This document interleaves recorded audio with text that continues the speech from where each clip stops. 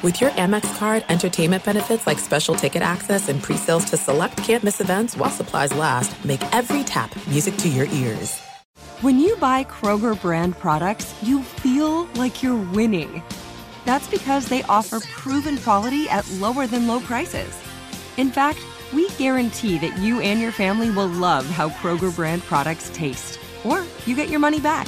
So next time you're shopping for the family, look for delicious Kroger brand products, because they'll make you all feel like you're winning. Shop now, in-store, or online. Kroger, fresh for everyone. Superchargers, headlights, and more. With over 122 million parts, eBay Motors has everything you need to maintain your vehicle and level it up to peak performance. And with eBay Guaranteed Fit, your part is guaranteed to fit your ride every time or your money back. Stay on your A-game with all the parts you need at the prices you want. It's easy to bring home huge wins. Keep your ride or die alive at ebaymotors.com. Eligible items only. Exclusions apply. The volume.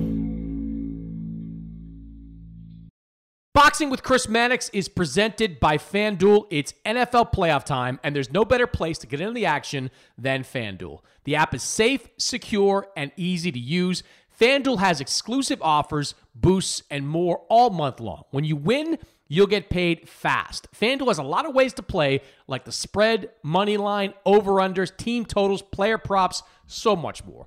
Jump into the action at any time during the game with live betting. Combine multiple bets in the same game in a same-game parlay and try out Same Game Parlay Plus. And now, FanDuel is live in Ohio, so people in Ohio get in on the action immediately. Use the promo code BOXING. That's how they know I'll send you. And download the FanDuel app today to start making every moment more.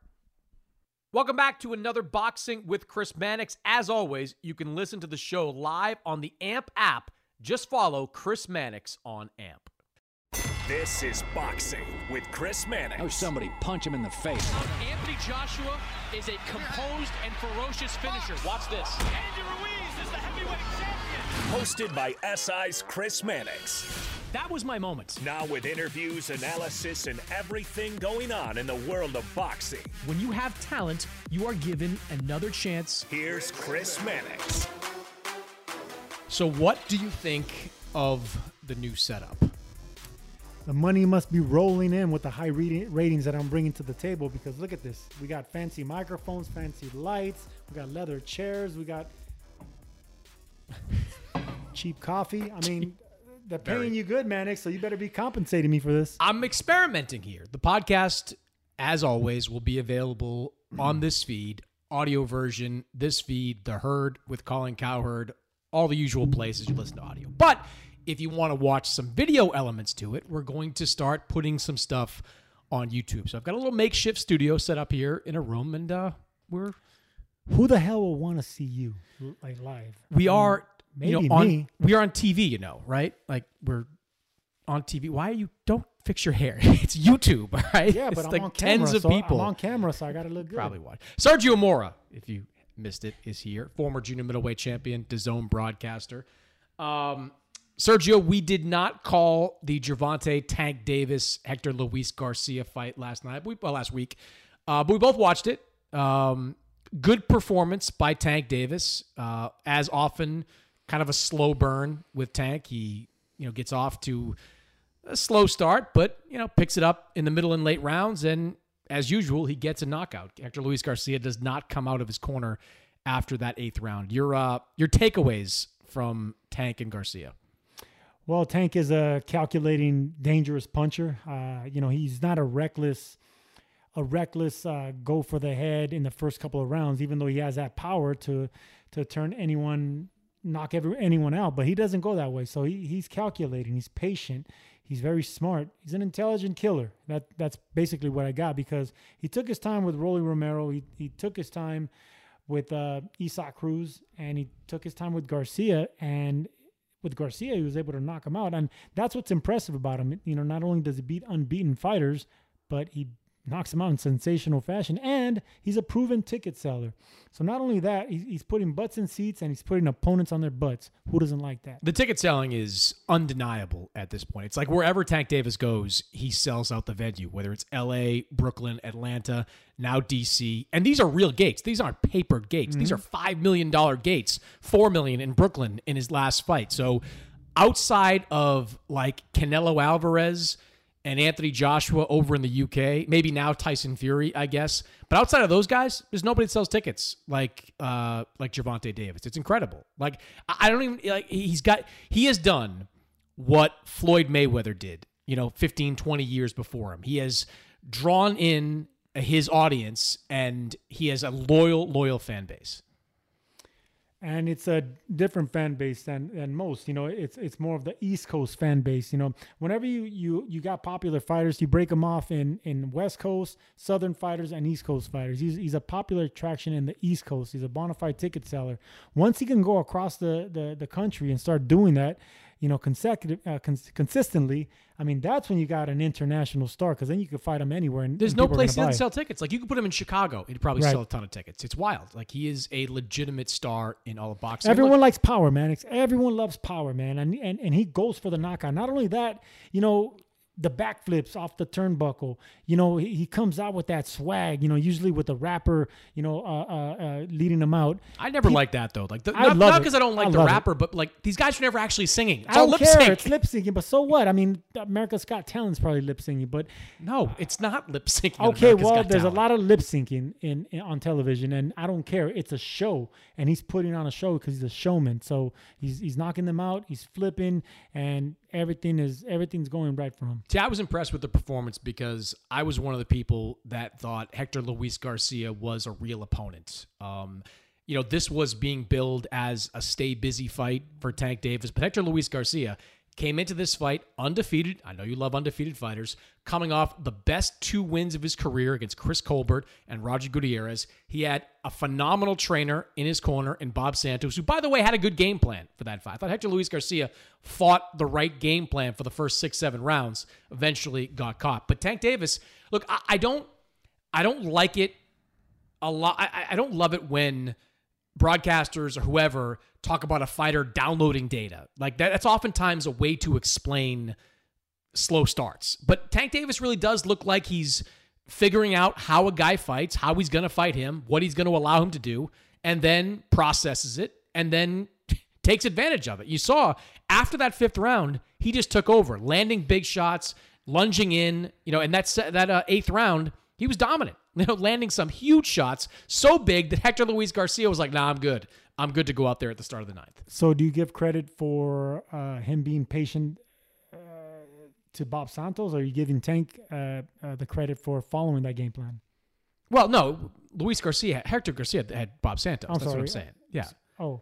Hector Garcia had a good game plan. Bob Santos gave him a good game plan. Early on, if you misunderstood you. Gotcha. Right. Now, early on, if you saw, like, it's very clear that Bob Santos and Hector Garcia. How many fights has Bob Santos been with Garcia? Not many, right? Several. Well, at least several. At least all last year. That's for sure. So what, 2? I don't know what the history was. Bob Santos got a bunch of those Dominican fighters and does really well with them. They obviously watched the last fight where Rolly Romero overextended himself and went for too much too soon. That's how he got knocked out. Bob Santos also was in the corner for Mario Barrios, so he had an idea of how Tank fights and kind of what his best weapons are. And they were patient early. They didn't overextend themselves. They threw the jab. They operated. Yeah, they just didn't get overly aggressive. But Tank, he's got a way of figuring it out. When he starts walking you down, you better have something big coming back to keep him from doing that. And Hector Garcia just didn't have enough pop. That's always the case. But what he needed resilience, and he needed Bob Santos to actually wake him up, saying, "No, why'd you stop boxing?" See, I want to get to this. Go ahead. Yeah, whenever you have a fighter hurt, the trainer can't be there for you. You're gonna have to figure it out by yourself. But the coach could tell you, listen, man, we got a minute to recover. This is what you got to do. You got to move. You got, like Dundee told Ali, dance, baby, dance. You know, you got to find a way to get those cobwebs cleared. You can't just go to your corner. And I'm going to say it, Mannix, and I tweeted it. I don't care. You did. I swear I knew you were going. Okay. Garcia quit. All right, let's talk about this, though. All right, Hector Luis Garcia and it's probably not the first time. He's undefeated. What do you... I'm telling you, it's probably not the first time, because once you do it the first time, it's easier the second time. So you don't believe him that he said he couldn't see out of that right eye? Or you don't care? No, of course I care. I just don't believe him. No. Because I've been in boxing long enough to know whenever there was no cuts. Why can't he see? A punch caused him not to see? I don't know. I've never been punched like that. That doesn't happen. The doctor didn't stop it. The referee didn't stop it. Nobody stopped it but himself. So you've never heard of the idea of he got clipped in the side of the head right at the end of that round, end of the 8th round. Everyone's got clipped by the side of the head. No matter how hard you get hit. Yes, you see lights. Yes, you feel the little ants crawling all over your body and your neck. That's part of being hurt. Unless this man's never been punched that hard in the gym, and everyone's gotten punched that hard. When you start boxing, you get hit the hardest because you don't know how to duck. You know what that feeling is like, but you got to recover. You got to know how to stay patient. You got to know how to grab your opponents. The bell rang. He had 1 minute to recover. He didn't even bother that. You know, he just said, I can't see. The trainers told him this and that, and they stopped the fight. Yeah, man. I don't like what I saw, and I was disappointed. Don't get me wrong. I felt he quit. I was disappointed. In a close fight. Well, not according to the judges. The judges said that way too wide. I thought it was a close fight. I thought it was a close fight too. So did Steve Farhood, who I think is the gold standard when it comes to unofficial and official boxing judging. I don't know what those judges had that score for. But my thing is, if you really couldn't see out of that right eye, like going out there, he would have gotten slaughtered. Like Tank was coming in. He was going for the knockout. He just would have been part of the Tank Davis highlight reel. Maybe you realize that. So you think he should have gone out there and taken a beating like that? Is that the job? Look, man, I know what I would have done, and everyone else would have. Every other faked a knee injury. Every other champion would tell you exactly what they would have done. I got knocked down 5 times. I got up every single time. Don't tell me I faked it. You did. That's actually my ringtone. You getting knocked down 5 times. Yeah, man, you got to figure out. You got to find out a way to win. Your hand is hurt. Okay, you got another hand. One eye, you got Vaseline in it. You got a cut, blood streaming in it. Okay, you got another eye. You got to find a way, man. This is just the way old school fighters are. And now there's a new school way of just being able to find a way to get out by saying the right things. Okay, so this was viewed as a tune-up fight, a stay busy fight before the big one, Ryan Garcia, which is right now scheduled to take place in April. We'll get to that a little bit later on in the show. What you saw out of Tank, does that change your opinion in any way about how a fight against Ryan Garcia would go? You know, I've used this comparison before. I think that would be our generation of a war. You know, the war with Hagler and Hearns. It just lasted 3 rounds, and both of them got hurt. You know, and ultimately Hearns was the one that got knocked out. I see that similar because Hagler was a southpaw. Gervonta Davis is an aggressive, come-forward, power-punching southpaw. Garcia is a tall, lanky, skinny puncher, knockout artist as well. And they just have so much resentment and anger towards each other. Well, not anger, but they really want to fight. And I just see it, starting off fast and both of them getting hurt. And I don't see it going past 4 rounds. So, yes, I do think that something changes because I've seen in the last couple of performances by Tank that he starts late, whether he's downloading information like you said, or he's studying his opponent, or he's walking him down, or he's taking his time, whatever it is, it takes him about 5 rounds. Well, if Ryan Garcia can start off fast, surprise him with that speed, surprise him with that check left hook, let Tank get over aggressive, trying to get back a counter, maybe he can clip him, maybe he can drop them, maybe he could start off fast, maybe.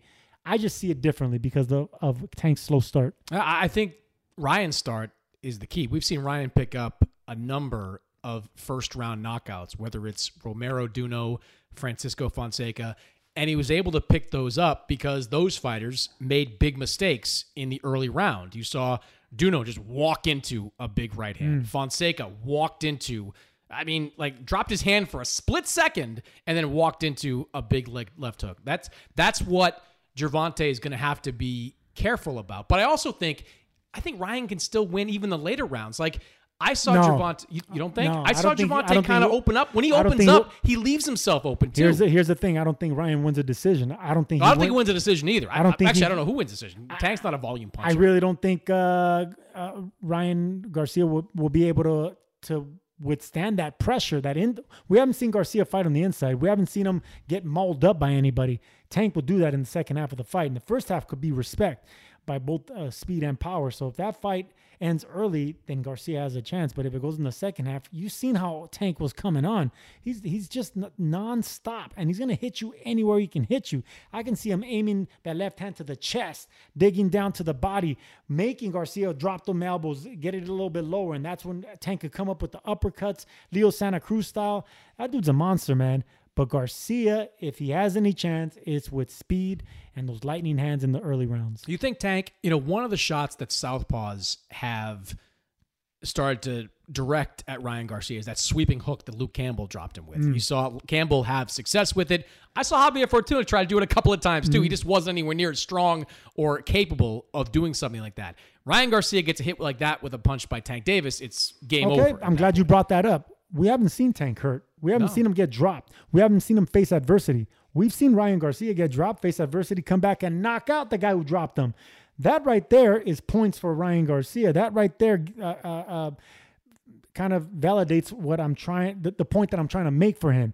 Because that's one thing we never know out of champions. No matter how hard they punch, no matter how much of the killers they look, wait till they're hurt.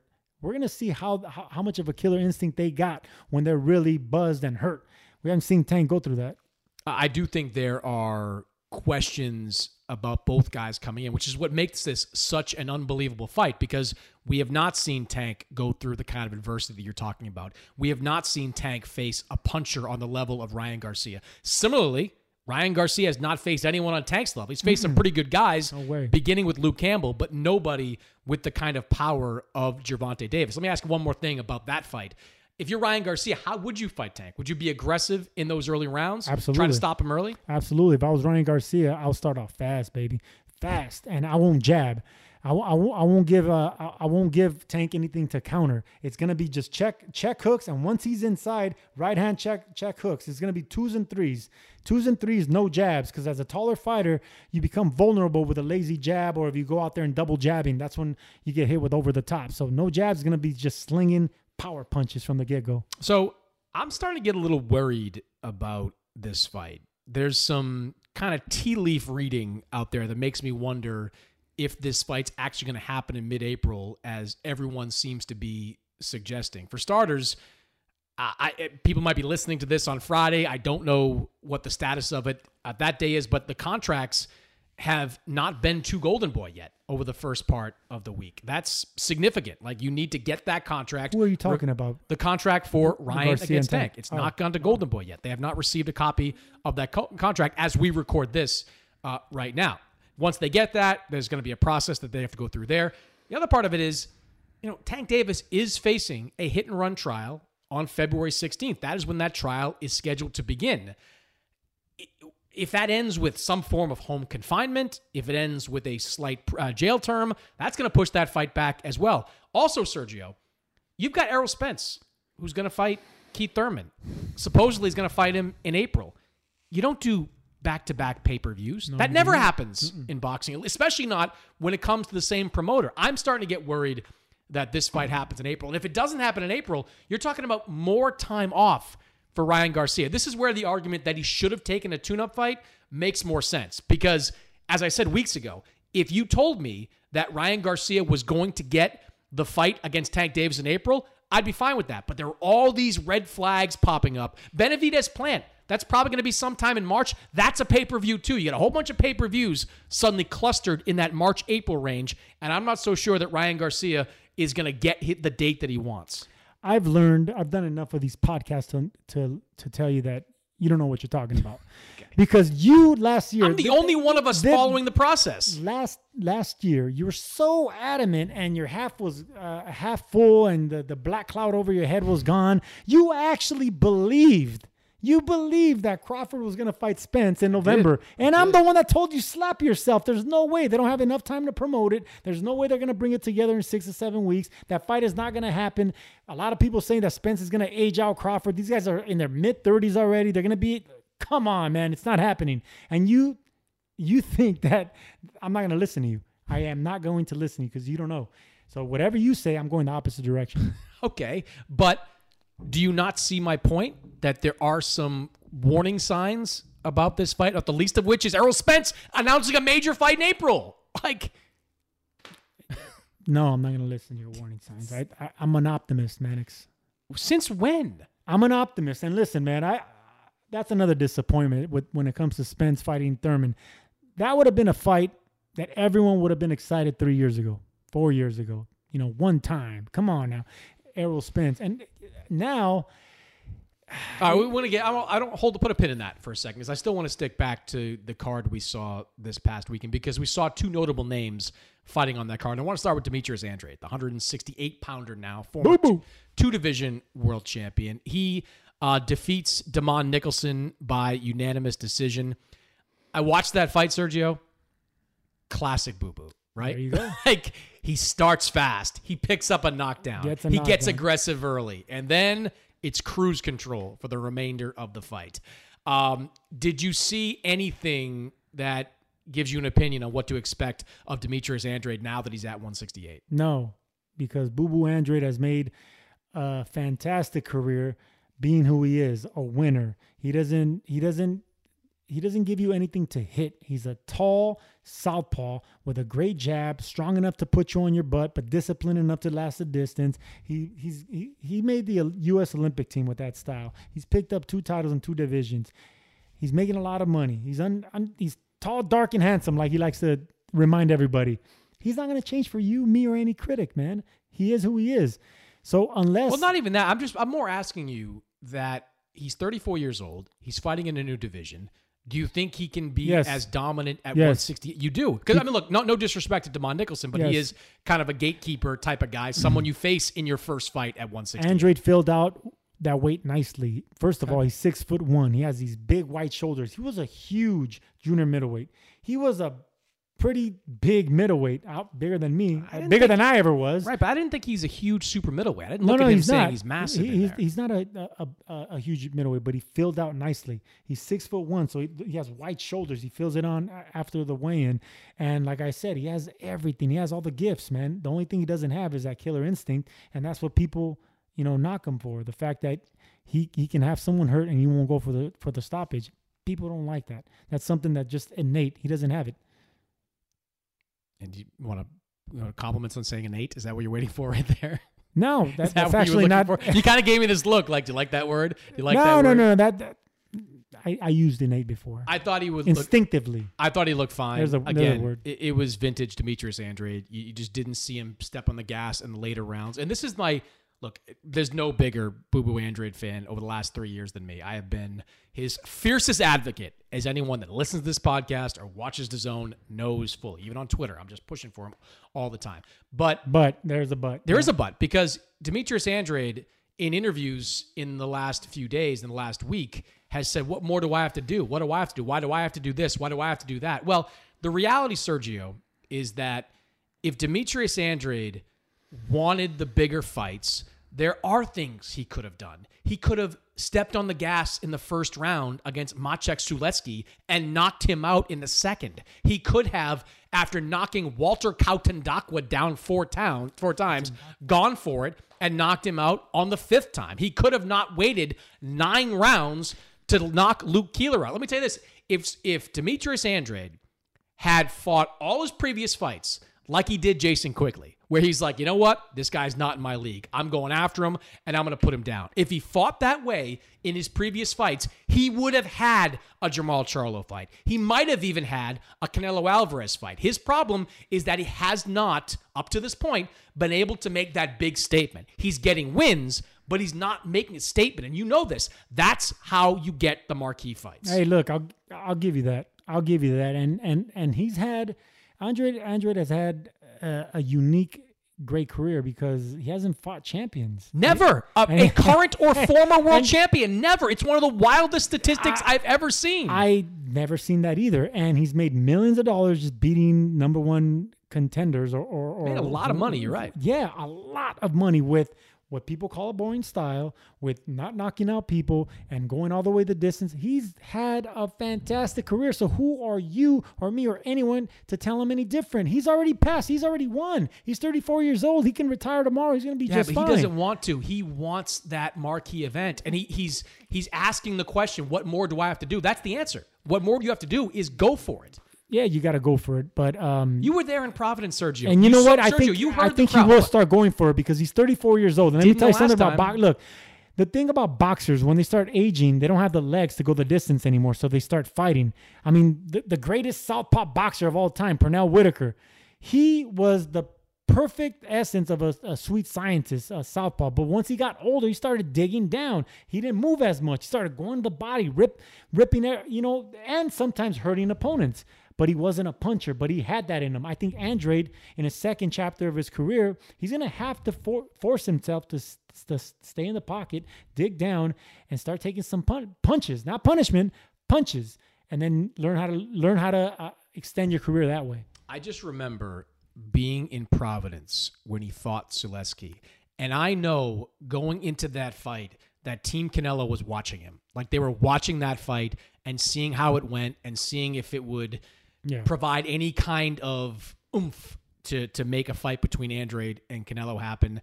And it looked like in that first round, Sergio, he was going to do it. He knocked Zaleski down. A good crowd, 7,000 plus in Providence that night, was going nuts for him. And then the second round comes, and then what happened after slower and a little bit slower, and all of a sudden, we're in a 12-round decision. And that does nothing for him. It defends his title. It makes him a bunch of money, but it does not propel him into those bigger fights. And that's where Canelo looked at him and said, get the fuck out of here, man. Who you fight, man? You fight nobody, man. You fight nobody. And that's when he realized, I'm not going to give this guy a chance. He's just... he's not a ticket seller. He's damn good. Did a decent job selling tickets in Providence. In Providence, his hometown. Other than that, but I like that though. You should sell tickets in your hometown. Terrence Crawford sells tickets in his hometown. Guys, I like when guys can sell tickets in their hometown. It's not always the case. You're always defending your own Boston boys. Look at you. It's Providence, a little bit different. Massachusetts. All right. Also on that card, Jaron Ennis, considered one of the best young fighters in all of boxing. He goes not only past the 7th round for the first time in his career, he goes the distance, 12 rounds for the first time in his career, defeating, I'm going to butcher this last name, Karen Shukadzian. Hope I got that close to right. Karen, that's his first name. Shukadzian was not there to win. He was there to go the distance. He was there to survive. Started to exchange a little bit in that 12th round, but that was, too little too late for me. What did you think of the way Boots fought in that fight? Boots was Boots, man, just like Andrade. And just because he gone the distance and he wasn't able to knock out a guy that people expected him to knock out, all of a sudden there's critics saying that he was he was exposed. No, he wasn't exposed. He dominated the fight. He pretty much pitched a shutout. He did pitch a shutout. You know how hard is it to win every single round against another professional fighter? He didn't take a round off. He just wasn't able to knock out a guy that's one, never been stopped, and two, he was tricky, three, didn't engage. So no, I'm not like the rest of them haters that are going to flip. Boots is still a beast. He's still one of the top fighters at 147, and he showed me a lot of things. If he would have actually just stayed in one gear, then I would have said that, yeah, man, he needs to work on other stuff. But by the 4th, 5th round, he realized that the body was going to be the ticket a little bit more. Start picking up the pace, start pressuring him, start getting a little bit more physical. These are things that he learned on the spot right there and listening to his corner. I wasn't disappointed, and it was the best thing that could have happened to him. I know you hear that a lot, but to know in your gut, because you've done it, that you've done 12 rounds, now you're comfortable going into the championship rounds. So it was a blessing in disguise because he is going to need the 10th, 11th, 12th round against the best at 147. I didn't see a lot of legitimate people criticizing him for that. I mean, I don't think he definitely didn't get exposed. That's for sure. Like he has a lot to learn, and I think we saw exactly that on Saturday night, specifically when it comes to cutting the ring off. Like, as a fighter, that's not an easy thing to master. Gennady Golovkin, in my mind, is one of the best in boxing, or has been one of the best in boxing at cutting the ring off. Yeah, Canelo Alvarez. But that's where you got to start giving Chukagian some credit, because he was in great shape. He was in great fight. shape. He moved all 12. And you could tell that he had international amateur experience, the way that he maneuvered around the ring, the way he stayed off the ropes, the way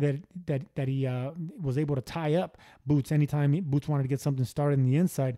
That's experience for you. Anytime you got a gritty, experienced guy that's not afraid, that's another thing. He had poker face, Chukagian. Who was the best? Like, give me some context here. Like, who in your career, who was really good at cutting the ring off? Because you were kind of a mover. You were a mover. I was a mover. You were a mover for most of your career. Mm-hmm. Like, who was really good at doing that? Who could, who were you trying to move away from, but he just kept finding a way to cut you off? Brian Vera. But then again, we fought in a 16-foot ring in Texas. But no, I'll tell you who. And are you allowed in Texas anymore? You kind of napalm them on the way out. I love Texas. Just hate the politics. I'll tell you who was an expert at cutting off the ring. That was in the ring with. It wasn't a fight, but sparring, and it was numerous years, hundreds of rounds. Antonio Margarito, probably the king of cutting off the ring, and Perro Angulo. I did hundreds and hundreds and hundreds of rounds with those two guys, and they can limit my movement with their expertise at cutting off the ring. Because if the ring is a square, they made you feel like you were fighting in two triangles or on a triangle. They knew how to cut it in half. And you were literally not in a squared circle. You're fighting a triangle whenever you're fighting guys that know how to cut off the ring like that. So what is the secret to it? Because, Canelo early in his career, the Arislani Lara fight, I think, is a good example. I didn't think Canelo did enough to cut the ring off against Lara. I thought he won the fight, but didn't think he did enough to cut the ring off. And Lara is a highly skilled guy. Like, is among the most skilled guys at that point. 2014, Lara was legit. You're talking about Eddie's Landi Lara. I'm just saying, like, what Cuban sniper. But what would you say to Boots Ennis? Like, what can you do to get better when you go up against somebody like that? Because maybe the next opponent won't be in as great a condition as Chukagian was, but there's going to be guys that try to move on him now because they don't think he can get off his combinations that way. Well, whenever you're dealing with a mover like that, like I said, you want to make that ring as small as possible. And if they're moving to the left, you want to throw shots to the left to get them from stop moving there. Not really to land that punch, just to land on the shoulder. That way you can really land the hard punch on the other side of the body or the bicep or the head or whatever it is. That's one way. Two, you just got to get aggressive with the upper body movement and not give him a target to hit. So if you don't give him a target, make yourself really like Mike Tyson, for instance. He would have that upper body movement just to get on the inside and explode. He wasn't an expert, but he was really good at cutting off the ring with taller guys, especially with jabs, because of that aggression. That upper body movement was great with Tyson. Upper body movement and just making that side to side, bam. And starting at the body. It wasn't headhunting. Mike Tyson always had that right hook to the body, and then he followed it up with the uppercut and the left hooks, and he would turn southpaw, just like Boots. Boots would turn southpaw. He switches from lefty to righty, and he's one of the best to do it. Tyson would do that. He's an orthodox fighter, but once he got on the inside, he would bang you away, and little by little, he was a southpaw fighting with right uppercuts and right hooks, left uppercuts, and fighters weren't expecting that. So it's a little bit that Boots can learn off. Looking to get more of the NBA this season? Well, now is the perfect time to download FanDuel, America's #1 sportsbook, because new customers get a no-sweat first bet up to $1,000. That's free bets back if your first bet doesn't win. Just download the FanDuel Sportsbook app. It's safe, secure, and super easy to use. You can do player props, player points, rebounds, assists, all of it, and so many more exclusive bets, like the 2x3 2 3-pointers scored in the first 3 minutes. Plus, FanDuel even lets you combine your bets for a chance at a bigger payout with a same-game parlay. FanDuel is also now live in Ohio, so Cavaliers fans, you can get in the action right away. Make sure you get in on it with great offers just for you now and throughout January. So don't miss the chance to get your no-sweat first bet up to $1,000 in free bets when you join FanDuel with promo code BOXING. Make every moment more with FanDuel, an official sports betting partner of the NBA. Last thing for you, it was announced this week. There's no distance too far for the perfect trip. Hi, checking in for... Or the perfect table. Hey, where are you? Coming! And when you get access to Resi Priority Notify with your Amex Platinum card... Hey, this looks amazing. I'm so glad you made it. and travel benefits at fine hotels and resorts booked through Amex Travel, it's worth the trip. That's the powerful backing of American Express. Terms apply. Learn more at americanexpress.com/withAmex. Hey guys, this is Matt Jones, Drew Franklin from the Fade This podcast. We got a great episode coming up. Picks in all the sports, football, basketball, we do them all. But here's a preview of this week's episode. Do you think it's more embarrassing to dye your hair or to have hair plugs? I don't think either are embarrassing if you're not trying to conceal it and act like you didn't. Okay, so you think if you just come out and go, I got hair plugs. Yeah, like check out these hair plugs. I mean, don't just walk around, hey, tapping, hey, stranger, I don't want you thinking this is natural. You know, but I mean, do you have to do that with everyone you meet? Try to act like they, you know what I mean? Yeah. But I mean, like John Cena got it. You know, when John Cena came back to wrestling, he had a bald spot, and now he doesn't. Mm-hmm. Do you think he should be required in all interviews to say, look, by the way, I covered up my bald spot? Yeah, I guess it's weird. I mean, you don't wear a sign or like put a sign in your yard, but. All right, so what about toupees? Those are the most obvious. But let's say you're like Bill Self and you can get it to where it looks good. His is magical. I don't even know if his is a toupee. It is. I think he went into the future and had a procedure we haven't even discovered yet. And this episode was brought to you in partnership with DraftKings. To hear more, listen and subscribe to Fade This on iHeartRadio or wherever you listen to podcasts. eBay Motors is here for the ride. Now, I'm supposed to talk here about what I remember and what I loved about my first car. And that's easy for me to do because I still have my first car. And as long as it keeps running, and so far so good, I intend to have that car probably until the day I die. That's how much I love that car. It is like a child to me. Now, it does require some upkeep, and that's why I'm grateful for a place like eBay Motors. With over 122 million parts, you can make sure your number one ride or die stays running smoothly. Brake kits, LED lights, roof racks, bumpers, whatever your baby needs, eBay Motors has it. And with eBay Guaranteed Fit, it's guaranteed to fit your ride the first time, every time, or your money back. Plus, at these prices, you're burning rubber, not cash. Keep your ride or die alive at ebaymotors.com. Eligible items only. Exclusions apply. It was revealed, I guess I should say, this week that Keith Thurman and Errol Spence Jr. will happen reportedly in April. We knew that fight was coming, right? Like that was the talked about fight. Two longtime rivals who have been circling each other, top welterweights. We knew that part of it. What we didn't know was what ESPN reported, which was this fight will happen at 154 pounds. So when you heard that news, Sergio, what was your reaction?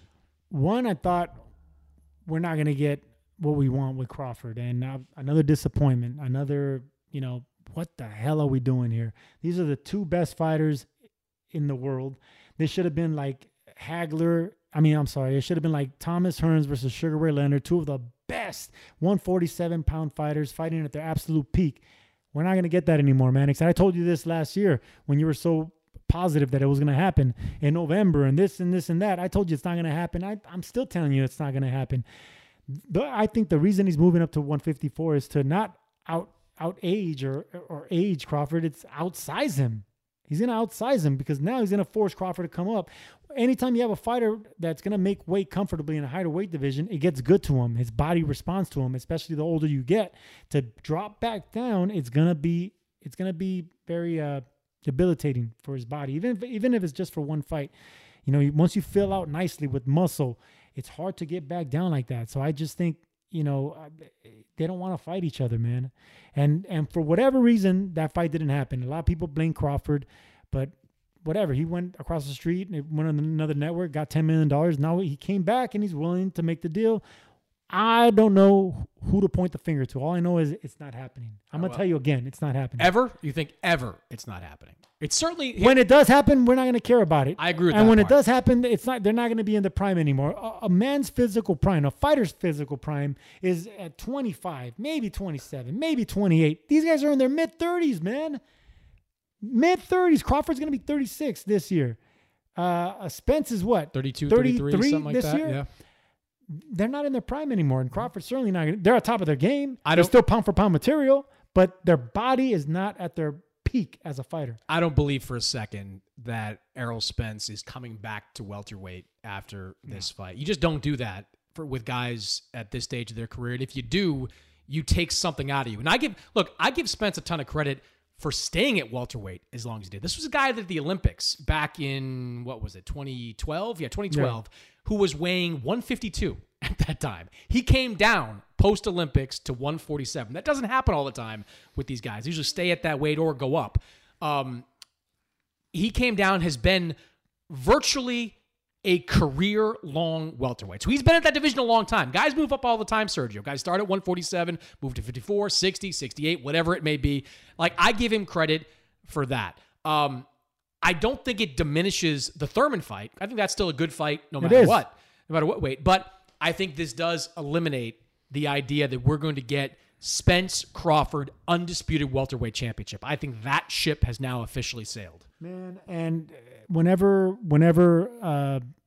Canelo haters start to say, well, why don't you give other credit to other fighters like Crawford and Spence? One, they never became undisputed at 147 or any other weight.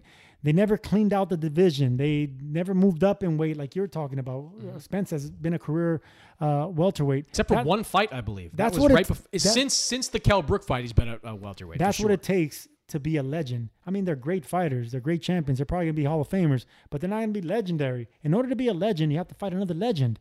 That you have to be a legend killer, man. That's what the 80s had. They had legends fighting legends. You had Benitez, you got Leonard, you got Durant, you got Hagler, and so many others that were good fighters. They would fight them. I mean, that's what it takes, and these guys aren't doing it. So they both have good resumes. They beat really talented champions, but they didn't face the absolute best, which is each other. Like I said, I don't mind Spence Thurman at 154. The fight itself is fine. It's going to be an excellent fight. These two have been rivals for 5-6 years now. I do, however, take issue with these sanctioning bodies who are just allowing Spence to move up in weight and saying, you know what? If you decide in like 6 months to come back down and fight at 147, we'll be here for you. Like, this is why I hate sanctioning bodies, because the IBF just sanctioned Boots Ennis versus Karen Shukadzian for the interim belt at 147. The WBA says they're going to grant a special exception for Errol Spence. You know why? Because these sanctioning bodies don't want to miss the boat if Spence does come back down and fights Terrence Crawford. Of course, and a lot of money's to be made. I mean, anytime you see a champion carrying that belt, but how much would that piss you off as a fighter? If you were if you were Virgil Ortiz or Imanis Stanionis, like if you were one of those two guys, why are we fighting for a secondary title? Errol Spence ain't coming back down, and even if he was, like, how about the WBA do what they love to do? Champion in recess. We love the champion in recess, the WBA and the WBC. No. They're not going to do that. If you're a star, you can bend, break, or do anything you want to these fucking rules, and it drives me crazy. Champion in recess, champion emeritus. Yes. Champion diamond emeritus. belt, gold belt, silver franchise belts. Hubcaps. They're all hubcaps, Mannix. There's only one champion. There should be only one champion. Yes, but this is what I'm talking about. Boots Ennis should be the IBF 147-pound champion. The winner of Stanionis Ortiz, probably going to take place in April. That fighter should be the 147-pound champion for the WBA. Whatever's happened to the WBC, they haven't got a specific mandatory, and I think Keith Thurman is number one in the WBC's rankings there. But they should do number 2 versus number 3, 3 versus number 4 for that belt. And if Spence wants to come back down and fight for him, he gets the right to do whatever he wants then. But we both know it's unlikely we see Spence at 147 again, and these sanctioning bodies are just screwing over these other fighters. Yeah, a lot of people are to blame. The sanctioning bodies, the politics, the networks. There's so many. On this subject, though, sanctioning bodies, I say this all the time, sanctioning bodies should be good for boxing. You should be trying to elevate other fighters, not just clinging to the biggest fee. No, but here's the thing. Get. Their opinions, the sanctioning bodies' opinions, they could be swayed with money, with dates, with. Of course they can. Yes. So everyone gets swayed. It's business as usual, and that's not what the charter should be for them. That's not what they should be about. No, it's not. But that's what it is, and that's. Wouldn't you be pissed off, your Boots Ennis? I would be Absolutely pissed. Like, why Very pissed. Why is Boots Ennis fighting for an interim belt when the guy that holds the belt? Who was a fighter that for a long time he had a number one mandatory? It's Charlo's mandatory. He sued and won. Who was it? I don't know who that was. No, but Charlo's mandatory with the IBF. No, I don't think it was his name. Charlo. No, someone but else. this guy he's been taking step aside money for like 3 years. Okay, now. but you can actually sue and win these lawsuits because if that's what fighters need to start doing. That's what fighters that are in number one position that aren't getting their shots, they should actually take the sanctioning bodies to court, and they will win because the proof is there. The contracts are there. And if you're extending it and you're not taking step aside money, that's it. Pay me my money. And that's how you're going to get respect. Just like get out of the way. Like operate in an ethical way. This is not operating in an ethical way by allowing Spence to keep all these titles. Like if he wants to fight at 147 and keep the titles, by all means, do it. But if you're going to go to 154, all these other guys should get the opportunity. This, by the way, is why Golden Boy paid so much money to get the Ortiz-Stanionis fight, because they know that whoever wins that secondary title, pretty good chance that guy winds up as the full champion at 147. And then you can do a whole bunch of different things. You can push for a Boots Ennis fight. You can look for other opportunities at 147. Secondary titles have ruined the meaning of champion. All these belts have watered down the word champion. And there used to be respectable belts, the green belt. That was like the one everyone wanted, the one of the oldest. One you had. Yeah. And now they're, walking a fine line as well. It's just, they gotta play ball with the other guys. They gotta keep up financially. They gotta keep, what do you call that? Moving the goalposts? Keep moving the goalposts, yeah. That's what they gotta keep doing in order to stay in business. But they really don't. They can stay in business. They don't need these massive fees. They just want to be part of these big fights, and that's fine, but do it in an ethical way. That's my big problem right there. This is not operating ethically, in my opinion. Well, we're in boxing, Mannix, where nothing's ethical. You certainly are not ethical. No, I am not. That's why I'm a professional fighter and former world champion, baby. Where's your belt? It's at home. I should have brought it. From now on, every time I'm on your podcast, I'm going to wear the belt to remind you not to call me a titleist. It says world champion in gold. I need one. That's it for this week's episode. As always, subscribe, rate, review this podcast on Apple Podcasts, Spotify, wherever you download podcasts. And I'll see you next week. There are some things that are too good to keep a secret. Like how your Amex Platinum card helps you have the perfect trip. I'd like to check into the Centurion Lounge. Or how it seems like you always get those hard-to-snag tables. Ooh, yum. And how you get the most out of select can't-miss events. With access to the Centurion Lounge, Resi Priority Notified, and Amex card member benefits at select events, you'll have to share. That's the powerful backing of American Express. Terms apply. Learn more at americanexpress.com/withAmex. Getting ready to take on spring? Make your first move with the reliable performance and power of Steel battery tools. From hedge trimmers and mowers to string trimmers and more, right now you can save $50 on select battery tool sets. Real Steel. Offer valid on select AK system sets through June 16, 2024. See participating retailer for details. Open a limited-time 11-month certificate at Kemba Financial Credit Union. At 5.25% APY, it's more than triple the national average, plus it's a safe and secure way to grow your money. Visit your local branch or kemba.org/cb for details. Offer expires May 31st, 2024. APY equals annual percentage yield. Restrictions apply. $500 minimum and $250,000 maximum deposit. Advantage status required. Comparison based on bank rate average. Federally insured by NCUA.